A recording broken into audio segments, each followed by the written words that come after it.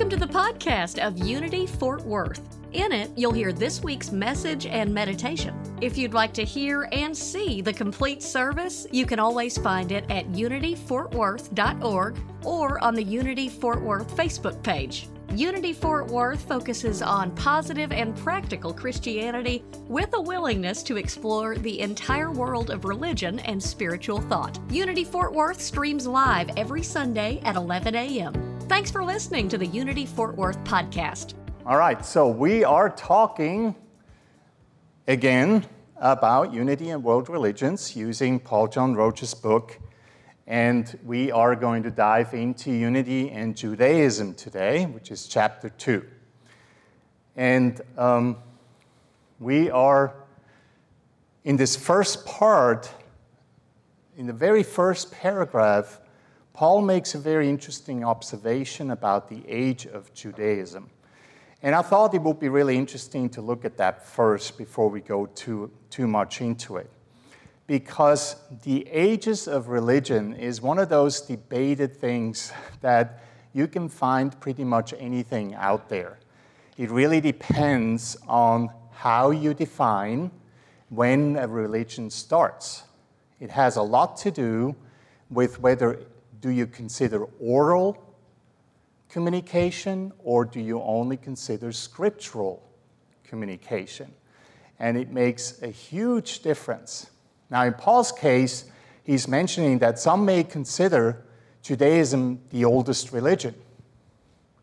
I actually did some research and I found that if you go to a Christian website, they claim to be the oldest religion. If you go to the Jewish website, they usually claim that they're the oldest religion. You can go anywhere, except maybe Unity, because that would be just laughable when Unity said, we're the oldest religion. But here's a breakdown, and don't get me on those numbers, right? So there's heaps of them out there. But generally, Hinduism is considered around 7,000 before Common Era, and then Judaism 2,000. Again, that would include some of the oral traditions, because the Vedas, who are the first Hindu texts that we know about, they are actually around 15 to 2,000 before Common Era, okay? Whereas the Jewish text scriptures are between 500 and 900 before Common Era. So it really depends on your lens. But what I really wanted to point out is look at all these in between there, 500, 600, and 700 BCE. Shinto, Buddhism, Confucianism, Jainism, and Taoism. So very close together, all at around the same time. And then Christianity, 100 Common Era, because it doesn't start with Jesus Christ, it starts later, after even Paul's letters were written, and after the gospel, when the last gospel, John's gospel, was written.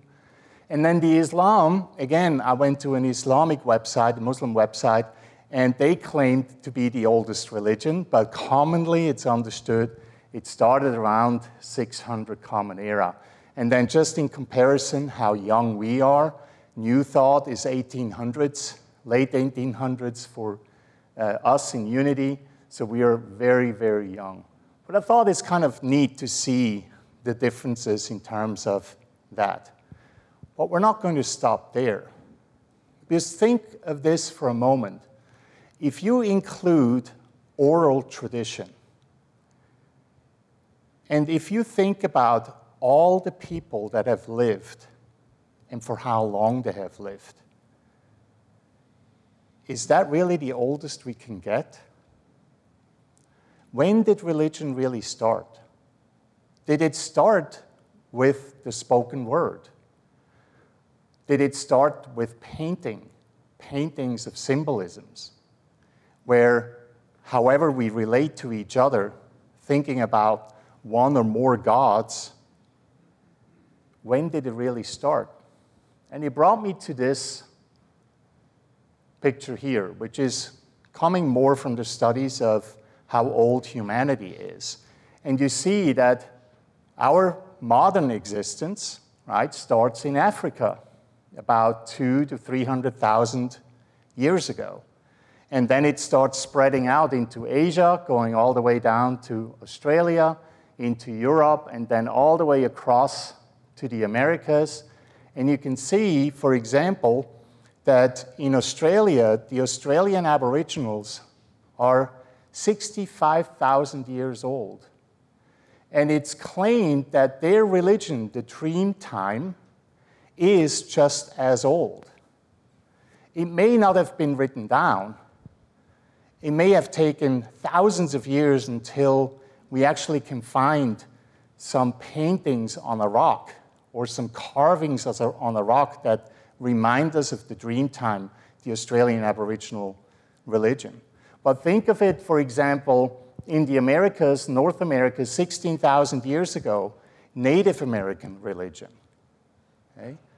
So if we get away from just looking at Scripture, but we're actually looking at oral tradition, we may actually be in the presence of tens of thousands of years of religious and spiritual thought.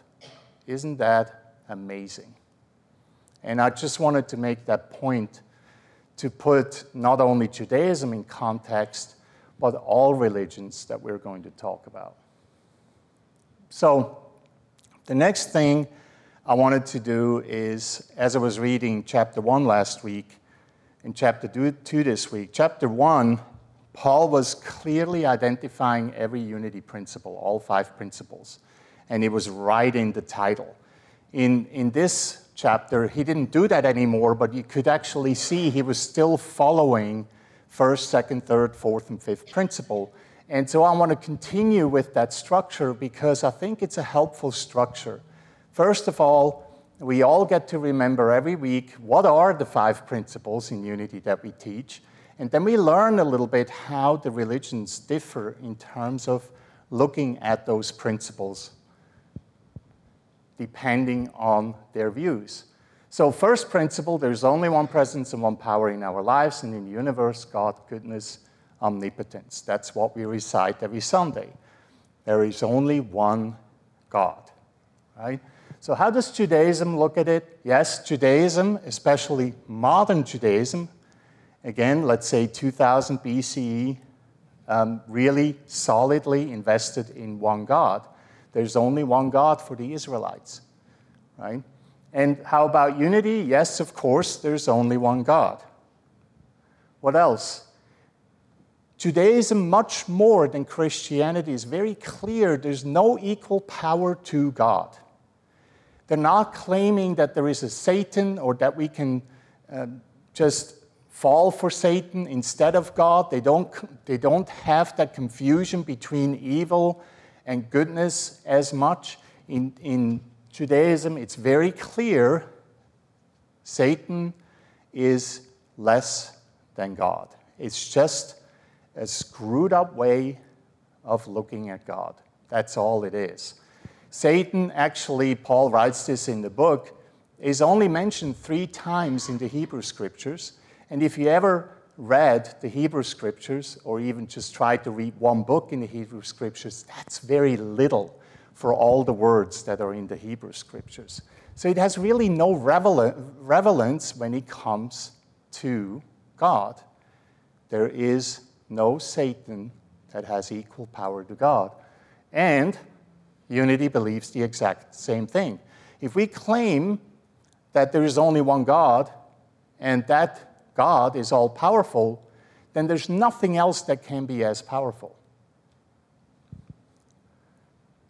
The other thing that is really interesting in Judaism is they have these 2 names, Yahweh and Elohim, which are names that they were using in Scripture for God. And there's a whole story around it, and Paul does a wonderful job explaining that. I'll leave this up to you to read a little bit more clearly. In unity, we use a little more modern words. We use law. God is principle, or principle. So God is law, or God is principle. We even, when we teach metaphysics or teach some of the unity principles, we actually sometimes say as an exercise, replace the word God with law or principle. Because then we're starting to understand more closely how we perceive God to be as this infinite possibility that follows that infutable law, and we all follow that law as long as we align ourselves with it. But the Jews don't stop there, and the Unity people don't stop there either. So let's look at some of the Jewish names for God. Adonai, which is usually used only in prayer. Hashem, used instead of Adonai, outside of a ritual. Adoshem, which is a combination of Adonai and Hashem. And I'm not sure if I pronounced this correctly. Eye, Asher Eye, which is the famous I am that I am, which is actually where unity and Judaism connect. It's when Moses asked God through the burning bush, what's your name? I am that I am. In unity, we say this and affirm this over and over again. I am that I am. Eye, Asher Eye. El, used in poetry and prophecy. Elyon, God of the Most High. Shaddai, Almighty, primarily used in the book of Job. Shalom, which means peace, the God of peace. Shekinah, God dwelling among humanity. And Yah, first letters of Yahweh. Why do they have all these names? Right? In the old days, only rabbis and the highest priests were allowed to utter the words Yahweh. And so the people had to come up with a different way of relating to God. They wanted to connect with God, and they found all these different ways to connect with it. And when I read this and learned this, I thought, how is this so different from the Christians having the saints? That when Christians use the saints to connect with God just through a different person. How is it different from Hinduism, where we have all these different gods like Hanuman and Krishna and Durga and so on to connect with the Most High? It's a name that we use in different ways, in different circumstances, to connect with the Most High, with all there is. Well, unity has also names or synonyms for God, and here they are. So we have law and principle. They're a little bolded there, but then we also have Jehovah, which is Yahweh, or Elohim. We have supply, substance, resource. We have being, spirit, spiritual, human, all good, Christ. That can be a synonym. Lord, word or logos, divine mind, divine idea, and the I am. So we also use different names to connect with God, because in different circumstances, sometimes it's easier to see God as abundant, or abundance itself, or to see ourselves as the I am in order to relate to God. Where unity and Judaism really connect is that we both believe it's impossible to describe God. And we simply say it's just impossible. We cannot describe, which is undescribable, so we're using words and synonyms to relate to it the best we can. So then the second principle, so what is our relationship to God? So there's only one God, nothing else. But how do we relate to that? Second principle says we are God expressing such inherent goodness in unity. And in Judaism, it reflects the I am, what's called the I am consciousness. So it goes back to the I am that I am. Once God reveals his name, or her name, or its name, through the burning bush, it's clear that God is the I am, and that we are the I am also. So I am consciousness means that we are lifting ourselves into that highest possible consciousness. Unity does the exact same thing. I am consciousness. In Judaism, they believe that humans are just a little less than God, just a smudge, right? We're almost there. Is it Schmier or Schmutz? Schmutz is Yiddish, right? Schmier. Let's go with Schmier. So, a Schmier less than God, right? And then unity, we say, because we can't help ourselves, we are the same, but we're not the same. How is that helpful, right? So we claim that we are I am that I am by being God, but not God itself, which is that paradox with which we learn to live. And we learn to live with that paradox through practice.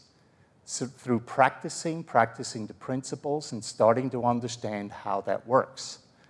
When we are tapping into that I am consciousness, that infinite potential, and when we are forgetting to do that, and then life gets really messy, right? In the Kabbalah, which is the mystic branch of Judaism, they talk about the spark of divinity. You see if I did this, yeah. And inseparability. Remember, in Christianity, some Christian denominations have this huge thing that we can never be like God. There is this huge cliff that we can never come over. We can never transform. We can never get over it.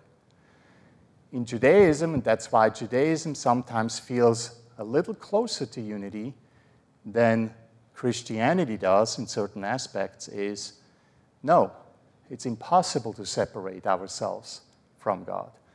And unity feels exactly the same way. When we look at the third principle, how does this impact our life? The way we think, feel, and act shapes how we experience our lives. Judaism talks about we're either turning toward or away from God.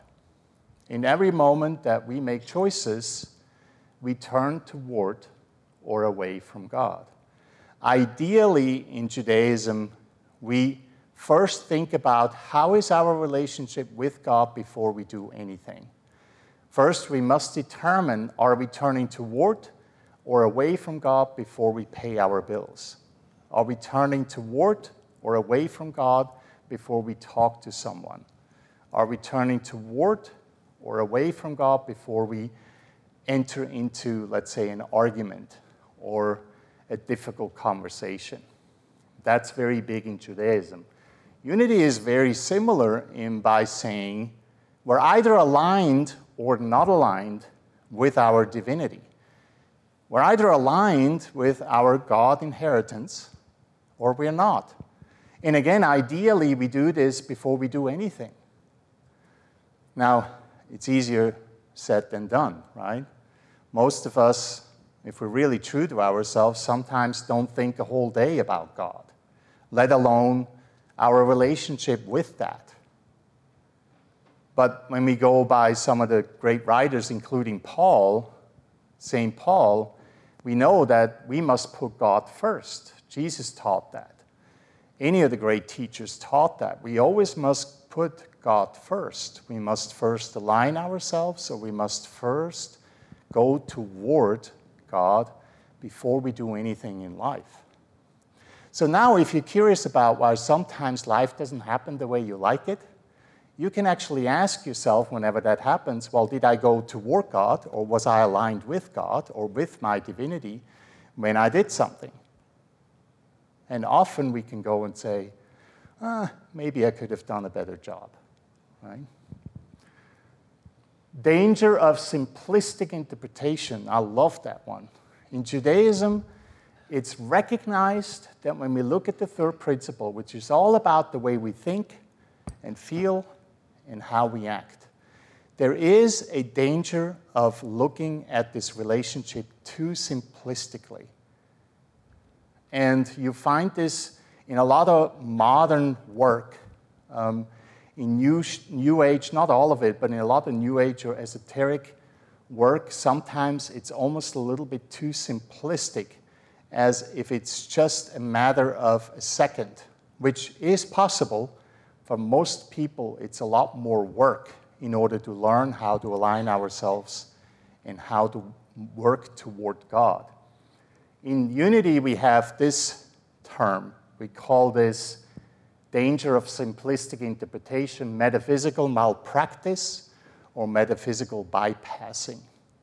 Metaphysical malpractice is when we learn that everything starts in mind and heart, including when we are sick or when we have issues in our lives, and what a simplistic way of looking at it would be, or metaphysical malpractice, is when we get the sniffles, that we then start beating ourselves up about it, okay? It's not necessary. We can still say we got the sniffles, and maybe it's a relationship to how we relate to God, but there's no reason for us to get really dark about it or in any way negative about it. So there's a lot more to it, but I like that comparison between simplistic interpretation, takes a little bit more work. Remember, Myrtle Fillmore, 2 years for her to heal herself, not 2 minutes, right? We all want 2 minutes in today's world, but most likely it's going to take 2 years, or maybe 2 weeks at least, to 2 months, right? Okay. And then, one more thing, we can always be fully restored. In Jewish beliefs, that's very strong. We always have the ability to be fully restored. Isn't that amazing? A lot of people don't know that about Judaism. It's not about waiting for some second coming. It's not about the rapture, where we have to kind of like cross our fingers whether we're going to be ready for the rapture or something. We will always have the ability to be fully restored. And they specifically reference the book of Job. I talked about the book of Job a few months ago, and it's an incredible book, very difficult to read and understand, but ultimately talks about that even if the worst things in our lives happen, and even if we believe we are the most negative and the most awful person, we can always, always, always be fully restored. A very strong belief in Judaism. And in Unity, we say it just a little bit differently. We can always remember the truth. We go one step further than in Judaism, although it could just be semantics.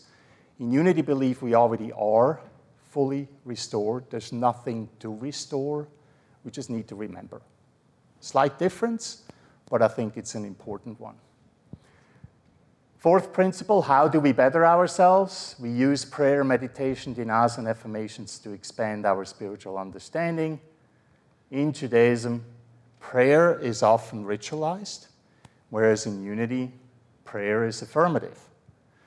We don't have a lot of rituals in Unity. You probably noticed that before. I try to bring in ceremonies and rituals once in a while, a little bit more than traditional. But prayer is usually in Unity not connected to a ritual, whereas in Judaism, it's actually more common. For example, the weekly Sabbath or Shabbat. Friday evening, it's a ritualistic way of doing the Friday evening dinner with reading scriptures and so on. In Unity, we know the Sunday prayer and the meditation. You can consider this a ritual if you want to. There's the high holidays in Judaism, or holidays in general. And I have a graph here. We just had Rosh Hashanah, which is the Jewish New Year, September 26th. And next, is it Tuesday? Wednesday. Next Wednesday is Yom Kippur, which is Day of Atonement. Right? These are two high holidays in Judaism, and prayer is often connected very clearly to that, depending on which Jewish tradition you follow, Orthodox or more Reformed. You have different ways of relating to that. And then in Unity, we usually only know 2 rituals, burning bowl and white stone ceremony. And then finally, when it comes to prayer or our way we relate with God and how we practice our spirituality, we have scriptural readings and chants. And in Unity, we actually have to bring in some of those rituals from other religions. So we have done this before. We've brought in from Buddhist traditions, from Hindu traditions. We've brought in rituals because we are not so closed in terms of allowing other rituals to be practiced in our own way of expressing our spirituality. We're just going to borrow it, call it lazy, or just being smart, right? Because we are such a new religion. We just borrow from other religions. And finally, the 5th principle, we must take action. Knowing all the first 4 is not enough. If we don't act, nothing happens. So we must act and live them every day. Judaism has a very strong call to action, as does Unity.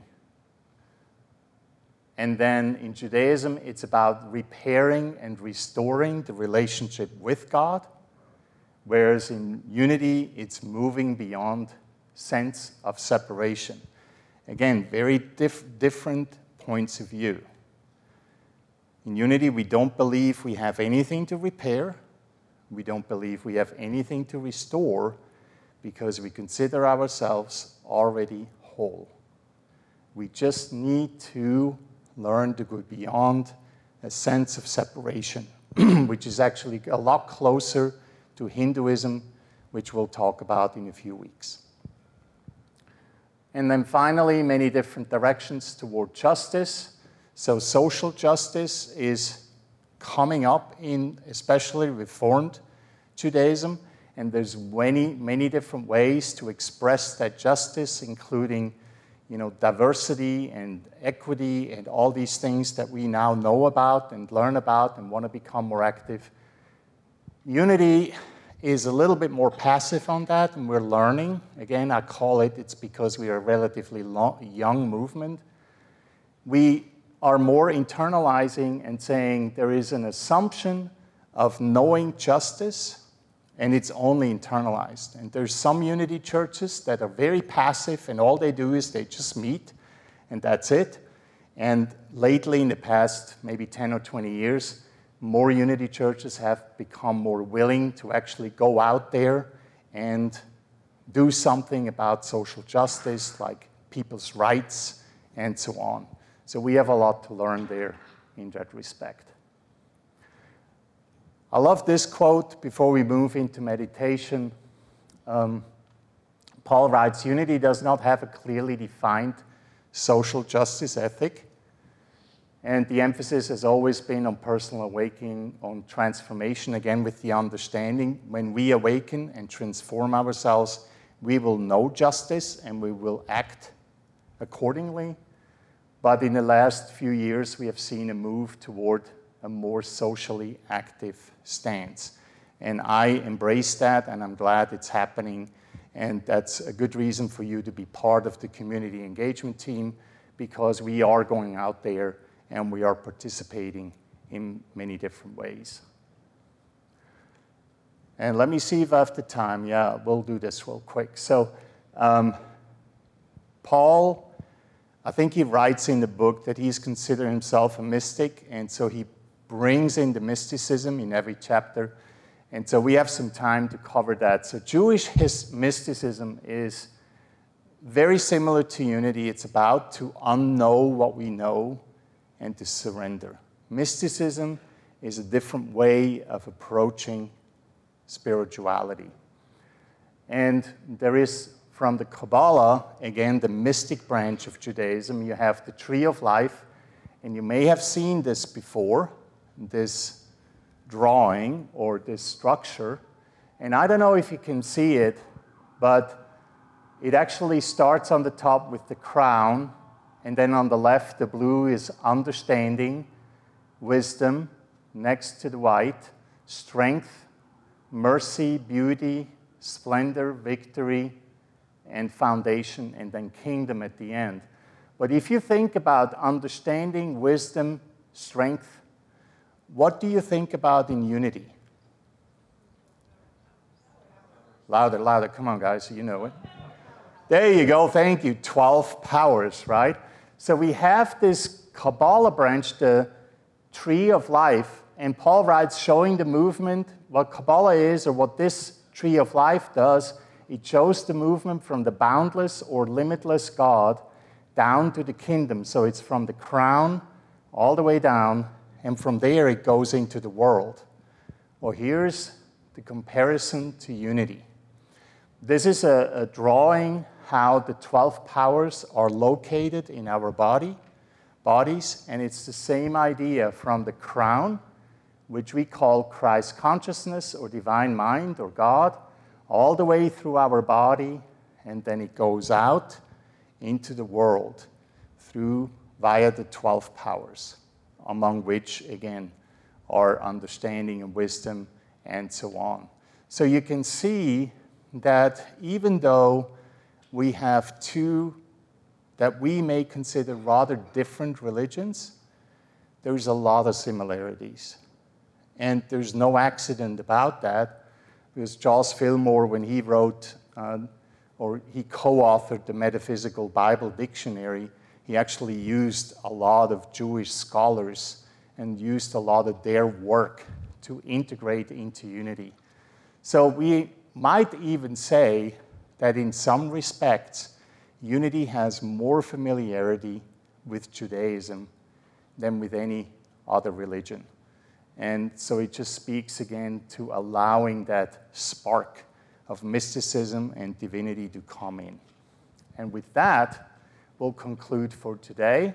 Next week will be Islam, chapter 3, and then we will have, on October 16, an imam come and speak about the Muslim faith. So we're going to have 2 weeks of focusing on Islam and the last of the 3 Abrahamic traditions after Christianity and Judaism. So let us take a few minutes in meditation.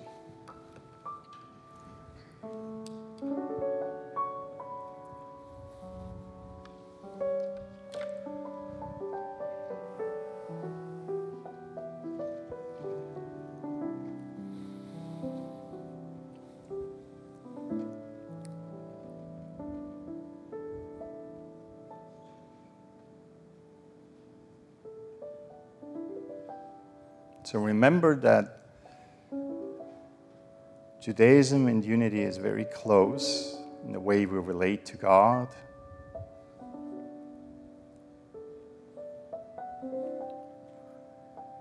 There is only one, and we're inseparable from that.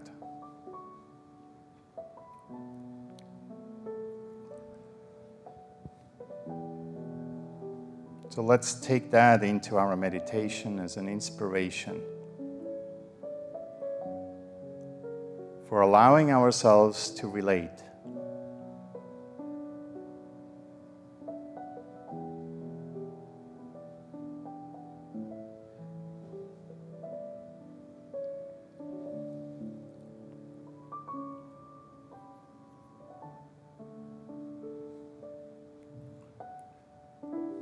Right now, whatever is going on in our lives, we may experience a whole spectrum of feelings and thoughts. We may experience life as difficult, as challenging, and hopefully sometimes also as rewarding and joyful. All those experiences are part of our humanity. And they're also part of our spirituality.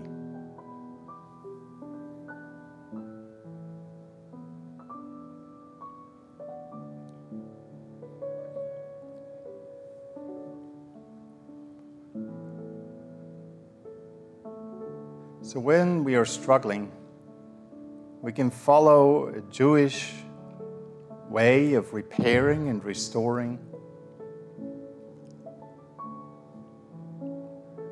or we're following the alignment and realignment with our divine self.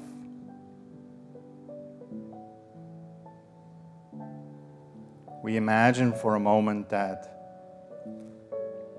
we are this infinite potential, that image of God. We are that spark of divinity,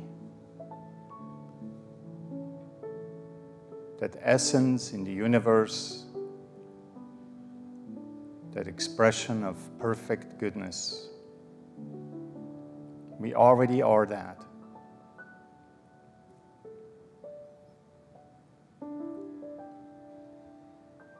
From that place, we allow ourselves to move into the holiness and the completeness of who and what we are. We settle for the peace that passes all understanding. And we find a moment of perfect joy.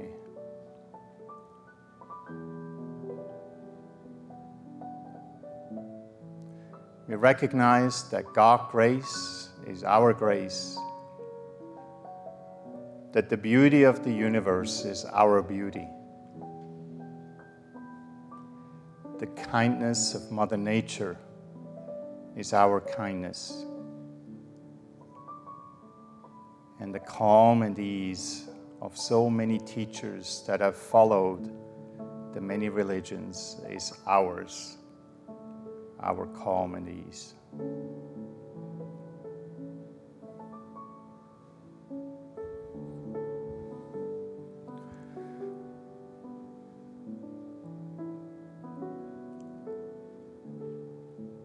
So let us allow to awaken to this new opportunity. Awaken to this possibility that we are in truth, without judgment, without negativity, without darkness. And we're always capable of remembering that.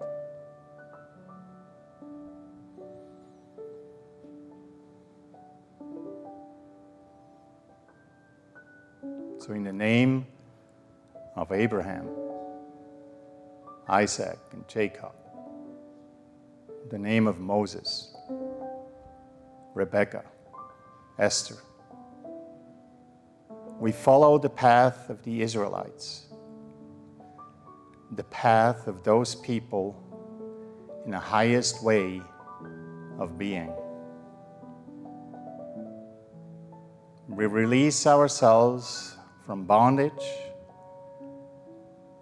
the bondage of Egypt, and together we journey toward the promised land, the land of milk and honey.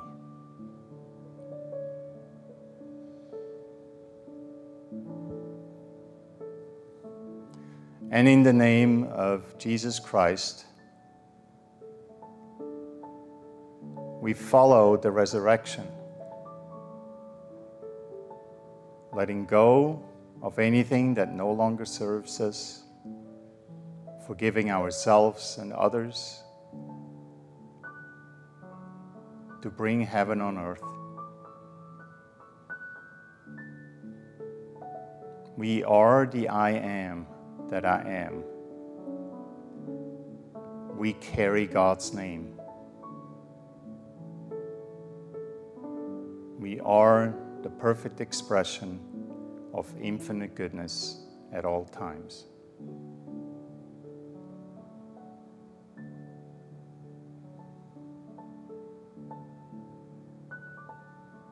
So let us take a moment in silence and give thanks to whomever we want to give thanks to, allowing the silence to emerge and the goodness to prevail.